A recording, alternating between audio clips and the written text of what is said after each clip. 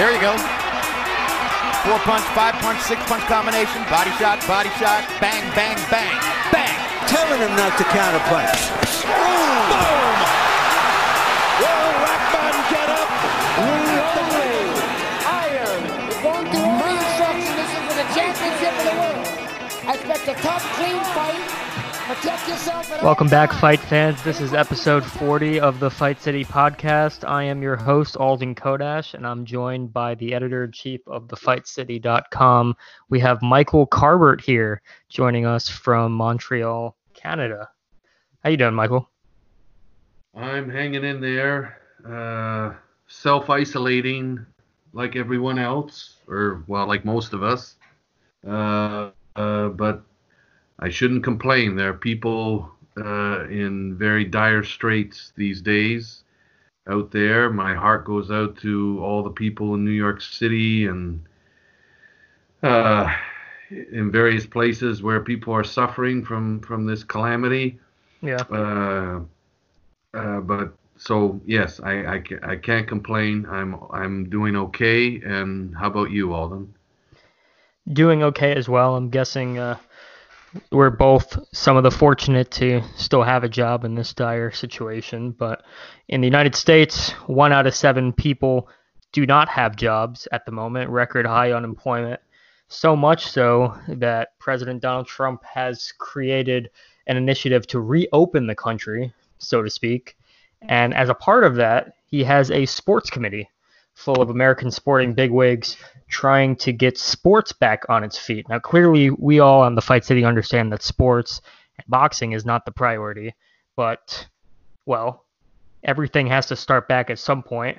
But unfortunately for boxing, it seems like we didn't get our invitation to this big sports committee. Although guys like Dana White of the UFC and even Vince McMahon of the WWE are on the advisory council. So is this one of those situations where boxing's fragmented, lack of unified federal oversight comes to hurt it in the sense that we are left out of this initiative? Well, I kind of think if you're left out of this initiative, that might be a good thing, because last time I checked, viruses don't pay much attention to the calendar. So this whole idea that by a certain date, a certain point in time, we're going to be able to resume, our normal activities, it makes no sense to me. So, I mean, this is an opportunity for me to say as a Canadian that, I mean, I have a number of friends on the other side of the border, yourself, Alden, other people who I work with who are Americans, and my heart goes out to all of them because I'm trying to be diplomatic, but your president doesn't seem to be playing with a full deck. And there's a lack of leadership. I don't see how anybody can question that. There's a lack of leadership. There's a lack of clear thinking about how to deal with this catastrophe that we're all facing. And so I'm not sure that it's necessarily to boxing's shame that we're not on this ridiculous initiative to somehow be able to get things going again. I mean, it only makes sense that boxing wouldn't be involved because, of course, there is no boxing is a sport without any structure, really, without a clear governing body, a clear system of governance. So, I mean, it's no surprise. Now, if you went back to Don King era, where Don King and Donald Trump were very close friends, I wouldn't doubt for a second that Don King would be on that advisory panel. But, of course, King is well past his prime in terms of his influence on the fight game. Well, yeah, could Bob Arum have been involved? But Bob Arum is on the record as basically calling Donald Trump, an idiot, and he has no use for him whatsoever. So Arum isn't going to get the call. Who else is there? I mean, yes, King has faded away. I mean, who? I mean, It's Al very Heyman, difficult Al to. Heyman is not going to come out of the shadows, I don't think, and do a photo op at the White House. So I mean, we don't really have that kind of high profile, larger than life person in terms of the promotional end of things that could represent the sport in that way. I mean, I don't know. Could Oscar De La Hoya do it? I don't know. I'm searching for someone who could fill that void. In the United States, it would have to be Bob Arum, most likely. Eddie Hearn is the up-and-coming new kid on the block in terms of his global influence, helping getting DAZN up and running and offering some probably more positive outlook than most people offer in terms of coronavirus. He's taken the opinion that once we do get back up and running, he is optimistic that we will be less inclined to let fights marinate and have bigger fights happen as soon as possible. Of course, in this interview, he was talking about making Joshua versus Fury happen, vice having them face their preliminary opposition in Wilder and Kubrat Pula, paying them enough step-aside money. But that's a warm, fuzzy notion. But everybody's going to be hungry when we open up the floodgates and let boxing back in, or however we decide to do it. I wouldn't so much as call it floodgates. I think it's going to be a very different structure in the beginning, but we would like to have a sport where we don't have to wait for these big fights to marinate. But I think it might be, in reality, something of a mess getting back on our feet. Well, I don't really want to be a pessimist, but I have a very difficult. I find it difficult to envision a positive scenario for boxing. I mean, the big thing that I can't get my head around is that these days the top fighters, and of course there's not that many of them, but people like Canelo, Tyson Fury, the ones at the top of the food chain, they are getting very comfortable with kind of calling the shots. Yep. And holding out for the fights they want and getting the biggest possible paydays. Now, I have no idea how things, how the numbers are going to, what the equations are going to be when this is all done. But I mean, we're talking about holding fights in empty venues, right? Yeah. Where there would be no live gate, right? Studios. Yep. Yes, and so. Okay, so there's no live gate, there's no money coming there. So are the fighters going to be taking pay cuts? I mean, I don't know about you, but the idea of a fight taking place in an empty venue, let alone the amount of economic activity it generates in the city, such as a Canelo fight, having tons of people. I mean, it's an event. And this is the kind of money that promoters are going to have to leave on the table if they decide to push through with these kind of megastar attractions in a lesser type way in terms of fighting in gyms and studios with no crowds. Right. And I think part of that will mean that the fighters will have to be prepared to at least entertain the possibility of a pay cut. They're going to have to be flexible. They're going to have to be willing to make some sacrifices in order for the fights to happen. Am I nuts to think that? I mean, I think what's more realistic is that they just don't happen as soon as some of the mid-tier level fights. Exactly. I think we might have to wait a little bit because I mean, there's some contracts in place for Canelo, for example, the most lucrative in boxing history, arguably, with DAZN, in that they've already agreed to pay him $365 million. So I'm not sure if they can afford to shortchange him or are able to shortchange him on a fight while boxing is in hybrid mode. So, well, okay, so his money is locked in theoretically, right? Yeah. But what if the revenue isn't there?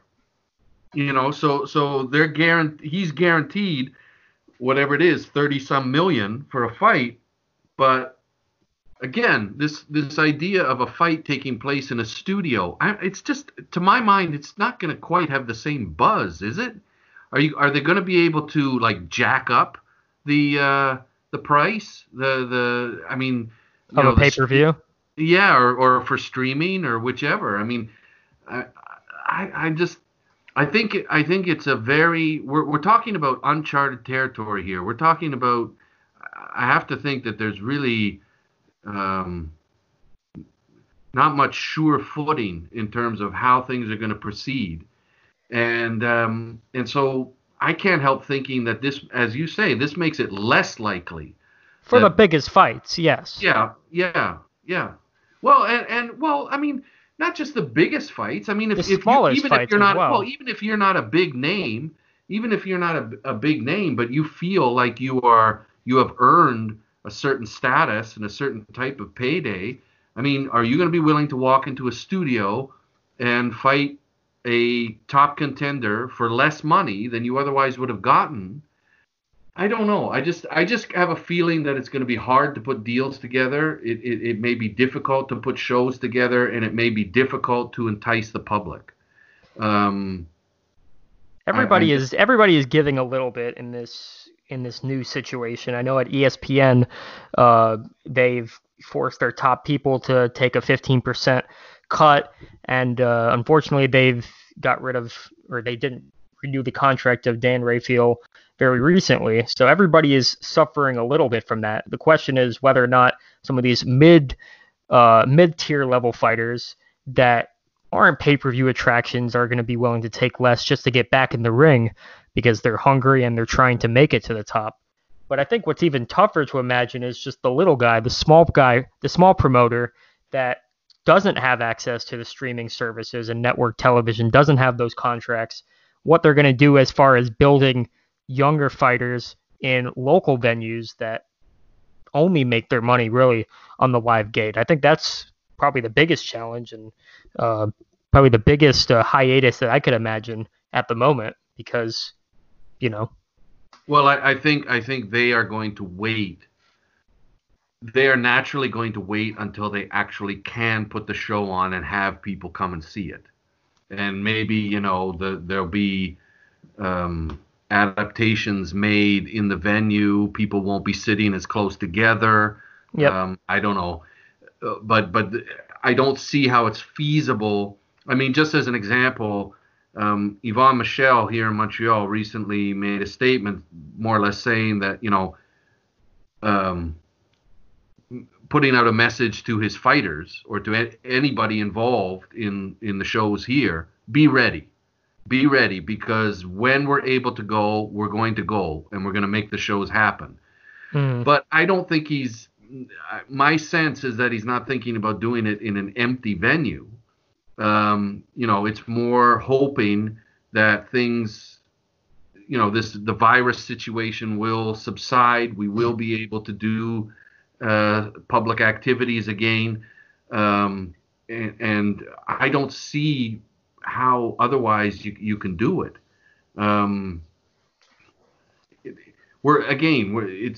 It's an open question as to how everything. This is the source, isn't it, of so much of the stress with this situation, is that so much is uncertain, so much is unknown. We don't know where we're going to be at like a month from now, 2 months from now. So naturally, someone's going to have to be first. And I think fortunately for boxing is that UFC 249, which sounds like it's going to get some support from the federal government of the United States on the behalf of Dana White and is associated with Donald Trump, it's likely that they're going to kick off the new template for big attraction combat sports events. And they've been talking about having events in venues such as massive cruise ships. Other ideas have been floating around as well. I think seriously, boxing, but Alden, seriously, it's a lot of speculation. Well, okay, so just imagine this scenario: they put together a big UFC show and they do it on a big cruise ship, and then somebody on the cruise ship tests positive for coronavirus. Yeah. And then what? They're all going to be stuck on the ship? I mean, I don't know. And what wasn't Dana White going to use an island? Yep, that was another idea. I mean, Uh, I don't well, know, man.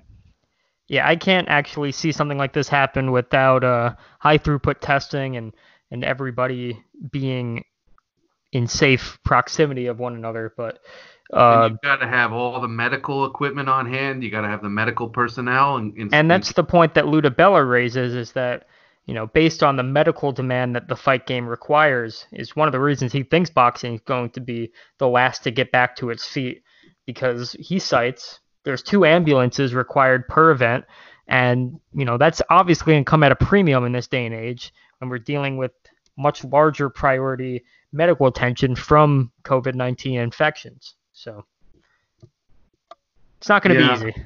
No, I can't help but think that it's going to be a slow and painful and awkward return to anything resembling normalcy. And I can't also help but think that, the fighters are going to have to kind of wake up and smell the coffee and deal with a new reality. They're not necessarily going to be as much in the driver's seat as they have been. I mean, if you want to fight, you might have to take. I mean, we're not going to be in a situation where there's a lack of available talent. What I foresee is we're going to be in a situation where there's a certain lack of opportunity. And so if you as a fighter are going to hold out for a $5 million check for your fight, well, okay, fine. See you later. I've got somebody else who will do it for $2 million. I mean, I think there's going to be a lot of shifts happening in terms of the business of the game. And if fighters want to fight, and if they want to be active, and if they want to maximize their opportunities, they may have to make compromises that they never foresaw. Well, who better than some of the lighter talent in the world, like Naoya Inoue, who's already used to fighting for much lesser pay than than their counterparts in the higher weight divisions. I think some of these kind of guys who are accustomed to fighting all over the globe and ready to make it big, but not too greedy at the moment, I think we might see some really good fights with them. I wouldn't doubt that we get Naoya Inoue in the ring before the end of the year as one of the first fights back, because I think this is a guy that loves to fight for pride and for legacy, and I think his hunger will drive him to make compromises, but that's just wishful thinking, of course. Well, music to my ears, Alden. I'm totally on the same page with you. Our fighter of the year for 2019, and I mean, he showed us so much in his last outing. I'm with you. I love the idea that he would be somebody who might set an example, and show some leadership and step up and say, hey, I'm willing to make compromises. I'm willing to just, I want to get back in the ring and make something happen. And I think we need someone like that. We need someone different now more than ever. Somebody with a different approach than, say, Canelo Alvarez. Somebody with a different approach, a different attitude than Floyd Mayweather. We need fighters who will step up and say, hey, I recognize that the clock is ticking, and I want to take advantage of whatever opportunities I can get. What about Regis Prograis, who we featured in a live interview on our show last weekend? I mean, this is a guy that fights for pride, that fights for the love of the sport, that fights because he's a true student of the game. And I would have no doubt that his fight with Maurice Hooker could be rescheduled on the short end going into the latter portion of 2020. I mean, that was already a fight that was not scheduled to take place in front of a huge audience. MGM National Harbor's never been the biggest arena in the world. He was willing to take a risky, high-level fight for less pay and not a title because he still is hungry to prove he's the best in the world in his division and make it back to that level. So, I think we really are banking on guys like that, and not only guys like that being matched competitively and producing great fireworks at the end of the year to kind of get the ball rolling and and create more hunger for the sport. Because I don't think it's going to start. I don't think an event of the magnitude of Wilder Fury 2 is going to be the norm right away. I think we might have to build up to that. And we probably won't get that until 2021, a fight of that magnitude. So it'll be interesting. You mean Wilder Fury 3? Wilder Fury 2 being the big event this year, probably the only mega fight this year. Wilder Fury 3, it's going to be interesting seeing how they work that out for this year, because it goes back to what we were talking about. They might be leaving a lot of money on the table. I mean, these guys are not cheap. And a lot of the way the promoters make their money back is off of the promotion of the fight and the fact that it packs stadiums and it becomes a major mega attraction in Las Vegas and what have you. Yeah. Can they make it back purely on pay-per-view revenue? I think that'll be an interesting question. I agree. But I think physically, a couple of the fighters that come to mind in terms of guys that probably could use the layoff, I'm thinking Earl Spence, because of his injuries sustained from the car accident that he was in, and Gennady Golovkin, who's clearly the clock is ticking, and recently was announced that him and Canelo have agreed on terms for the third fight. Don't know when, but Gennady Golovkin had a fight scheduled for this summer. Clock is ticking on him. He's taken a lot of wear and tear, and I think he would be best inclined to sit it out until he has to go into the ring and against a fight that could probably define his legacy in being the third fight with Canelo Alvarez. Well, yeah, he's turned 38. I mean, 38 for a middleweight is ancient. I mean,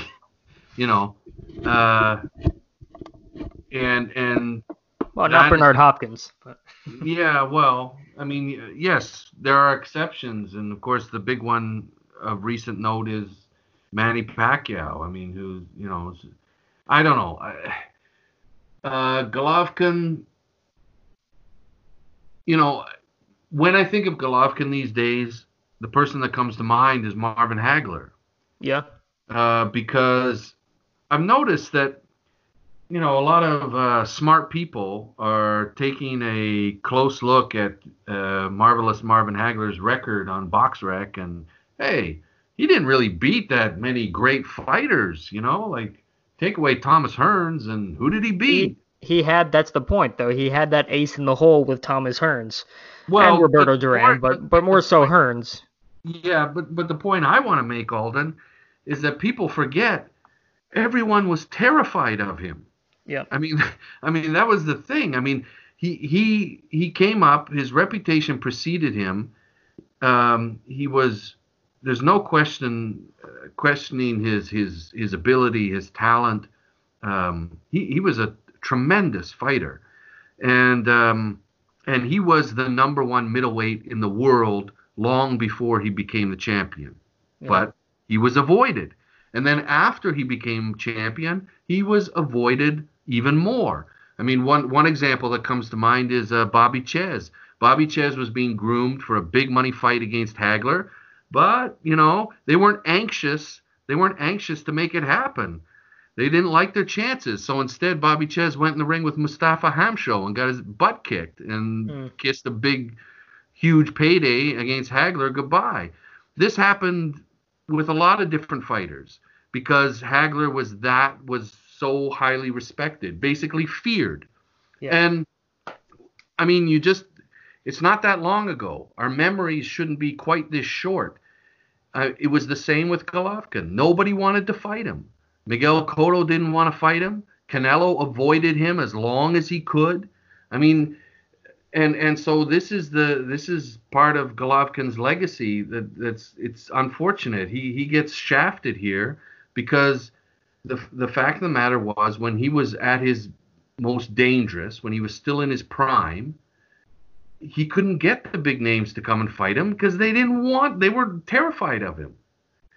And now, Canelo's done a masterful job of prolonging as much as possible. He kept Golovkin. He shamelessly ducked him. Let's call a spade a spade. He ducked Golovkin for an extended period of time Finally, they met.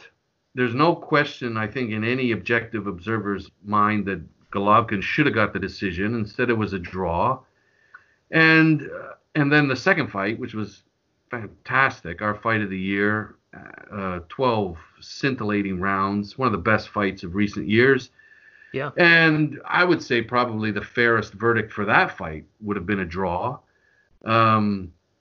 It goes to Canelo, and now Canelo's making Golovkin wait again, even though we know that one of the primary reasons that DAZN gave him that massive contract was it was a given. It was a given, wasn't it? There's going to be a trilogy fight with Golovkin. And Well, so it's once definitely again, the reason they signed Golovkin onto DAZN. yes. Definitely a large reason why they did. Yeah, so once again, Canelo is making Golovkin wait. He's 38 years old. And I feel for him. I mean, I mean, come on, let's face it. Nobody should feel sorry for him. He's had an absolutely splendid career. He's a Hall of Famer. He's made tons of money. You know, he's living the life. But at the same time, it's just there's something about it that kind of leaves you with a bitter taste in your mouth. The fact that I really do believe that if things had unfolded the way they should have unfolded, we'd be able to say that right now we're looking at a latter-day great, somebody who we could say stands shoulder to shoulder with greats of the past, Marvin Hagler, Sugar Ray Robinson, whoever. You can compare him to those fighters because he's so good. I think the two most apt comparisons that you could do with Triple G is, as you said, Marvin Hagler and Carlos Monzon, two guys that focused on their division and didn't use middleweight as a stepping stone to pick up titles in multiple different weight divisions. Guys that are career middleweights that just stake their claim on their dominance of the division. Unfortunately for Triple G, he doesn't have the Thomas Hearns on his resume, doesn't have the Emil Griffith on his resume. His best victory is a close decision over Danny Jacobs, and in history, when we look back on that, if he doesn't get a victory over Canelo in their third fight, I think unfortunately it will be very easy to overlook him because not everybody will have felt the fear that Triple G posed when he was the king of the division with 23 straight knockouts. And in person, you're exactly right. And if we think back, what should have happened is he would have knocked out Sergio Martinez. He would have knocked out Miguel Cotto, and I would be willing to bet a little bit of money that if Canelo had fought him back when it made sense for the fight, to first happen, he definitely. Well, I have no doubt he would have won. And at that point, yes, lacking a big, huge marquee name like Thomas Hearns, still that record, that would be a tremendous run. That would have been an amazing run. And I just think it's a damn shame that things didn't unfold differently. And what are you going to do? He's 38 years old, and in his last fight, which was a terrific fight, and mind you, and apparently, reportedly, he was suffering. He was sick. He was fighting a virus or something. He didn't look that great. No, it almost reminded me of Marvin Hagler's fight against John the Beast Mugabe. Yeah. And that's one of the reasons why Canelo is ready to face him now, is because he looks that vulnerable. He was hurt. The first time I've ever seen him hurt in a fight, he was hurt to the body against Derevianchenko. Yeah. Perhaps that's something that Canelo could follow up with. Perhaps he's just damaged goods. But let's speculate on whether on the possibility that he wins a third fight with Canelo, which I don't think is very likely. I'll go on the record and say that right now. But if he does, where does that place him in history? If he gets a decisive victory over Canelo, a real good feel-good moment for people like you and other fans of Triple G and other fans of the sport, does that place him alongside guys like Monzon and Marvin Hagler? Or is he still just kind of a victim of the times? Oh, I think it would. It would because it would make the hypothetical case that I outlined a few minutes ago, impossible to refute. I mean, I'm with you. I mean, there's no way that I can see him beating Canelo at this point. So if he were able to do it, then no one would ever question the fact that had Sergio Martinez faced him, had Miguel Cotto faced him, had Canelo faced him, back when the opportunity was first there, we all would have to agree, yes, he would have won all of those fights. And you add that to the incredible run that he already put together, and then a win over Canelo when he's 38. Yeah, I think that's a resume for something more than just a Hall of Famer. I think you're talking somebody with, you can compare to any of the greats of the middleweight division, at least the last few decades, for sure. Do you think Golovkin's legacy suffered in the sense that he didn't move up to 168, maybe even 175, and try to take on the kind of guys that might not have been avoiding him, like a lot of the top fighters at 160 were at the time? I've never really understood the idea that you can criticize a fighter for choosing to stay in a weight class where they're comfortable. I don't get that. I mean, if a fighter gets himself into top condition and he's at a certain weight and that's where he wants to compete, I don't get this idea that, oh, come on, man, you should have moved up. Should Marvelous Marvin Hagler have moved up to light heavyweight? I mean, the super middleweight division, for all intents and purposes, didn't really exist when he was competing. And I remember there was idle speculation. Well, why doesn't Hagler move up and fight Michael Spinks? I mean, Hagler was a lifelong middleweight. He was totally comfortable at 160 pounds. And of course, we're talking about the weigh-in happening the same day as the fight. Yeah. And he would routinely weigh in for his fights at 157. I mean, he wasn't killing himself to make 160. I think a fighter should be entitled to compete at the weight that they feel comfortable at, and I don't see why anyone should criticize that. Yeah, I think it is a virtue to be able to make a weight for a 60-plus fight career like Marvin Hagler was able to be in tip-top condition in every single fight. The problem with Triple G is that because he was dealing with a relatively weak division for much of his reign,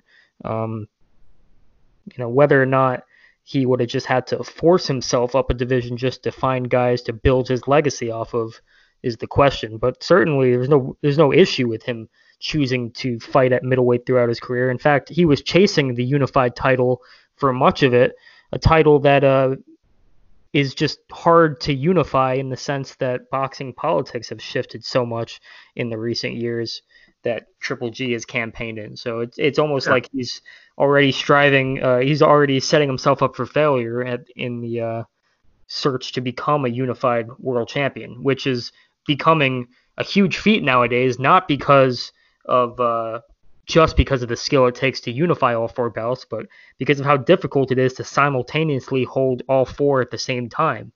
I mean, if you're lucky enough to do it, it's not going to last very long. You can ask Alexander Usyk or Terence Crawford about their experience being the unified champions in their division. The belts are meaningless. Don't you find, Alden, more and more? The belts are meaningless. Yep. But the problem with Triple G is he was determined to unify the belts. He wanted all the belts. Well, I mean, I think, more than the belts, he wanted to be able to assert himself as the number one middleweight in the world. Yeah. And belts are symbolic of that. But, I mean, ultimately, I don't think you have to have all the belts to be able to put yourself in a position where you're unquestionably, number one in a weight class. But to go back for a second to your question about, did Golovkin damage his legacy by not moving up to 168? I mean, let's be clear here. That question, which became a talking point for a certain length of time, a couple years back. I mean, that's just a way of deflecting criticism from the fighters who really deserve the scrutiny. The onus should not be on Golovkin to move up to 168. The onus should be on the available contenders and belt holders and the different fighters who were active at 160, growing a spine and getting in the ring with Golovkin. That's, Golovkin it's not Golovkin's fault that guys ducked him, because they did. They ducked him. So let's put the criticism where, it belongs. It wasn't so much a criticism on Golovkin as much as just an opportunity for him to enhance his legacy by circumventing what was unattainable, which was competitive middleweight fights against the best in his division at the time. There were certainly some roadblocks at the time there. Well, yeah, but it shouldn't be unattainable, right? Yeah. I mean, this is where nobody wants to go back to the old days where gangsters ran boxing and the fighters were just told what to do, and poor guys like Henry Armstrong had to fight like 28 times in a year. I mean, nobody wants to necessarily go back to that. But at the same time, wouldn't it be nice if we had some kind of structure of governance that made sure that the best fought the best? I mean, the whole idea of having champions in the first place, having a ranking for each division in the first place, is to try and make sure that happens, and to try and make sure that a champion is really the champion, that their standing has some integrity. I mean, by all rights, Golovkin should have been able to do what he wanted to do, which was take on the best middleweights in the world and prove himself to be number one. And it's, I mean, how can anyone say otherwise? It's just a damn shame that it didn't work out the way it should have. It was, if he doesn't get the victory over Canelo in their third fight, whenever it does happen, it'll probably go down. If it happens, well, I'll be optimistic and say that I'm hoping, if it's true, which I have no reason to say it isn't true right now, that they have agreed to terms and they will fight each other when things clear up. But I think in the absence of a big victory in the third fight, I think there's definitely going to be some grief that goes back when we think about Triple G and what could have been and how he would have stacked up historically if the odds were in his favor in terms of having the big fights and being able to make them. But we'll just have to see what the future holds for Triple G. Hopefully he gets the fight with Canelo as soon as they can make it. But, of course, in this current environment, everything is really up for grabs. So before we wrap this up, we want to go back and touch on the 29th anniversary of a great, unexpectedly great heavyweight championship fight between Evander Holyfield and Big George Foreman that will be at the 29th anniversary this coming Sunday, April 19th. So going into the fight, it's very, very polarized in terms of the camps that were, one, denouncing the fight as just a farce and a spectacle, and the camps that were actually giving Foreman a serious chance. I was actually very surprised to hear guys like Gil Clancy picking George Foreman to win the fight against Evander Holyfield, after a string of fighting nobodies in which the best victory he had in the 4 years on the comeback trail before Holyfield was against washed up and inactive Jerry Cooney, who he blasted out in 2 rounds. What camp were you in going into this? Did you take the George Foreman comeback seriously, having been off for 10 years after his loss to Jimmy Young? Wow, it's I have to say it's not easy to cast my mind back all those years. I was a fan of boxing at the time, but I was in first year of university, something like that. Or maybe it was even my last year of high school. I'm not sure, but I wasn't taking Foreman seriously. And I think that was a widespread notion among boxing fans. Fans of boxing, people who took boxing seriously, didn't really take Foreman's comeback seriously. However, the general public did. So, for example, when George Foreman knocked out Jerry Cooney in 2 rounds, I think roughly a year before the Holyfield fight. Yeah, it was 1990, right before Tyson lost to Douglas. Like that outcome meant way more to,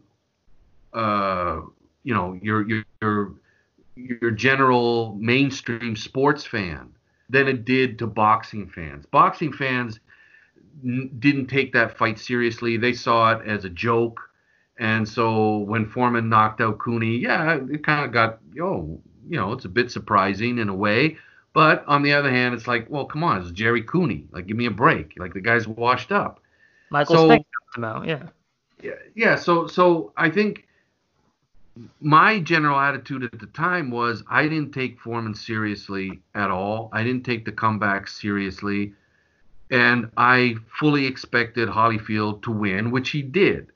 However, there's no doubt that Foreman's performance against Holyfield did surprise me. And I think it surprised pretty much, the vast majority of people. There were some old timers and people who had, so like Gil Clancy trained Foreman, so he worked with him. He had some insight that the rest of us didn't have. 6 of the past 7 heavyweight champions in that lineage were predicting a Foreman victory as well. I was very surprised to hear how many former heavyweight champions thought Foreman was going to pull it off against Holyfield. Well, I mean, that says something, doesn't it, about the respect that people had for for Foreman's ability, and the lack of respect for Holyfield. To some degree, yes. And maybe they had their eye on the fact that Holyfield was, a cruiserweight moving up to heavyweight. Yep.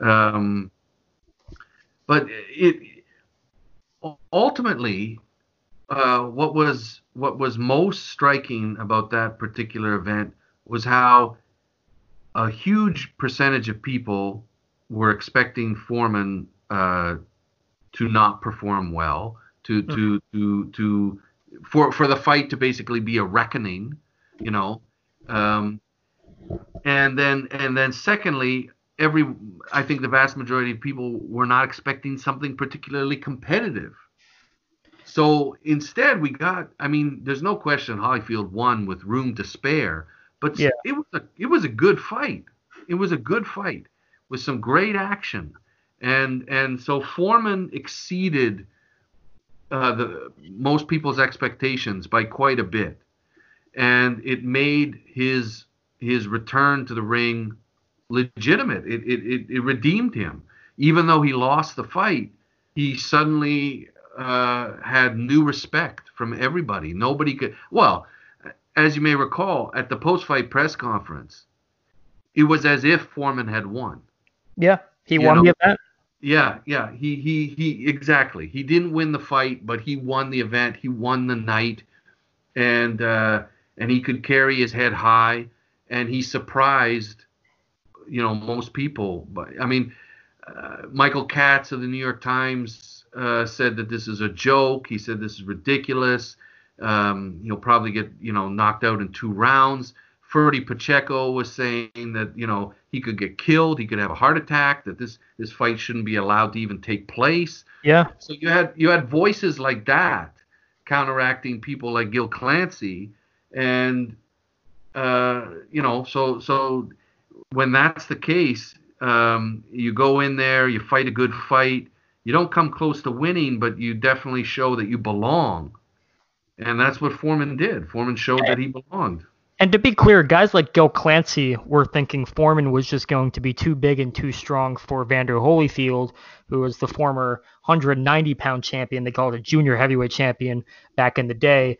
Very small heavyweight that didn't give the proper credit for being the heavyweight champion for quite a while. I'd say probably until his trilogy with Riddick Bowe was picked up and underway. I think what was more shocking was that fight showed that Foreman was not just the bigger guy and the bigger puncher, and that's why he was in the fight. But here's a guy that's eating cheeseburgers in the press conference that's able to go 12 hard rounds and still be effective in the late rounds after taking some hellacious punishment. This is a guy that was still able to will his way into championship level condition, that he can fight a guy like Holyfield, who's a whirling dervish, perpetual motion machine when he wants to be sometimes, and still duke it out with them in the later rounds of the fight, which I think carried its own weight in a lot of respects. I think that was probably one of the least likely outcomes to come out of it. A lot of people thought Foreman was going to tire and get stopped in the late rounds. Yeah, absolutely. The guy who got tired and was hanging on in the last couple of rounds was Holyfield. Holyfield was clinching a lot. He was the one who was gassed out at the end. Again, there's no doubt that Holyfield deserved to win the fight. But without, the match itself unfolded in a way that very few people expected, like almost nobody, really. As you pointed out, the ones who were picking Foreman were picking him to win by virtue of size and weight and power. And in fact, Holyfield was able to handle Foreman's power without difficulty. He stood up to it. So the fight really confounded expectations. And it was, in the end, it was a credit to both men. It was a credit to both fighters. It was a damn good fight. Not necessarily a fight of the year candidate, but it was a good fight. Yeah. And it made Foreman's comeback legitimate. It made baby boomers feel great. Like here's this guy. He's one of us, and he came back and he competed with a guy who's like, I don't know, 15, 20 years younger, and he held his own. Amazing. Yeah, Foreman was on a mission to show how senior citizens shouldn't be afraid of their youthful, more aggressive counterparts, and he had all these great talking points, and he was trying to be inspirational. But I think he made a lot of believers in that night, and he disproved a lot of non-believers, and he went on to beat Alex Stewart, to beat Pierre Coetzer, fall short against Tommy Morrison, and then pull off history when he knocked out Michael Moore to become the oldest heavyweight champion in history. It's an amazing story. An amazing story. So George Foreman versus Evander Holyfield. If you haven't seen the fight before, I recommend checking it out on YouTube. It's the 29th anniversary of their 91 fight this coming Sunday. I've checked it out recently. I hope everybody else does as well. But that's about it for our agenda on episode 40 of the Fight City podcast. It's a pleasure working with you again, Michael. Great to talk with you again, Alden. Thanks very much. And thanks everybody for tuning in.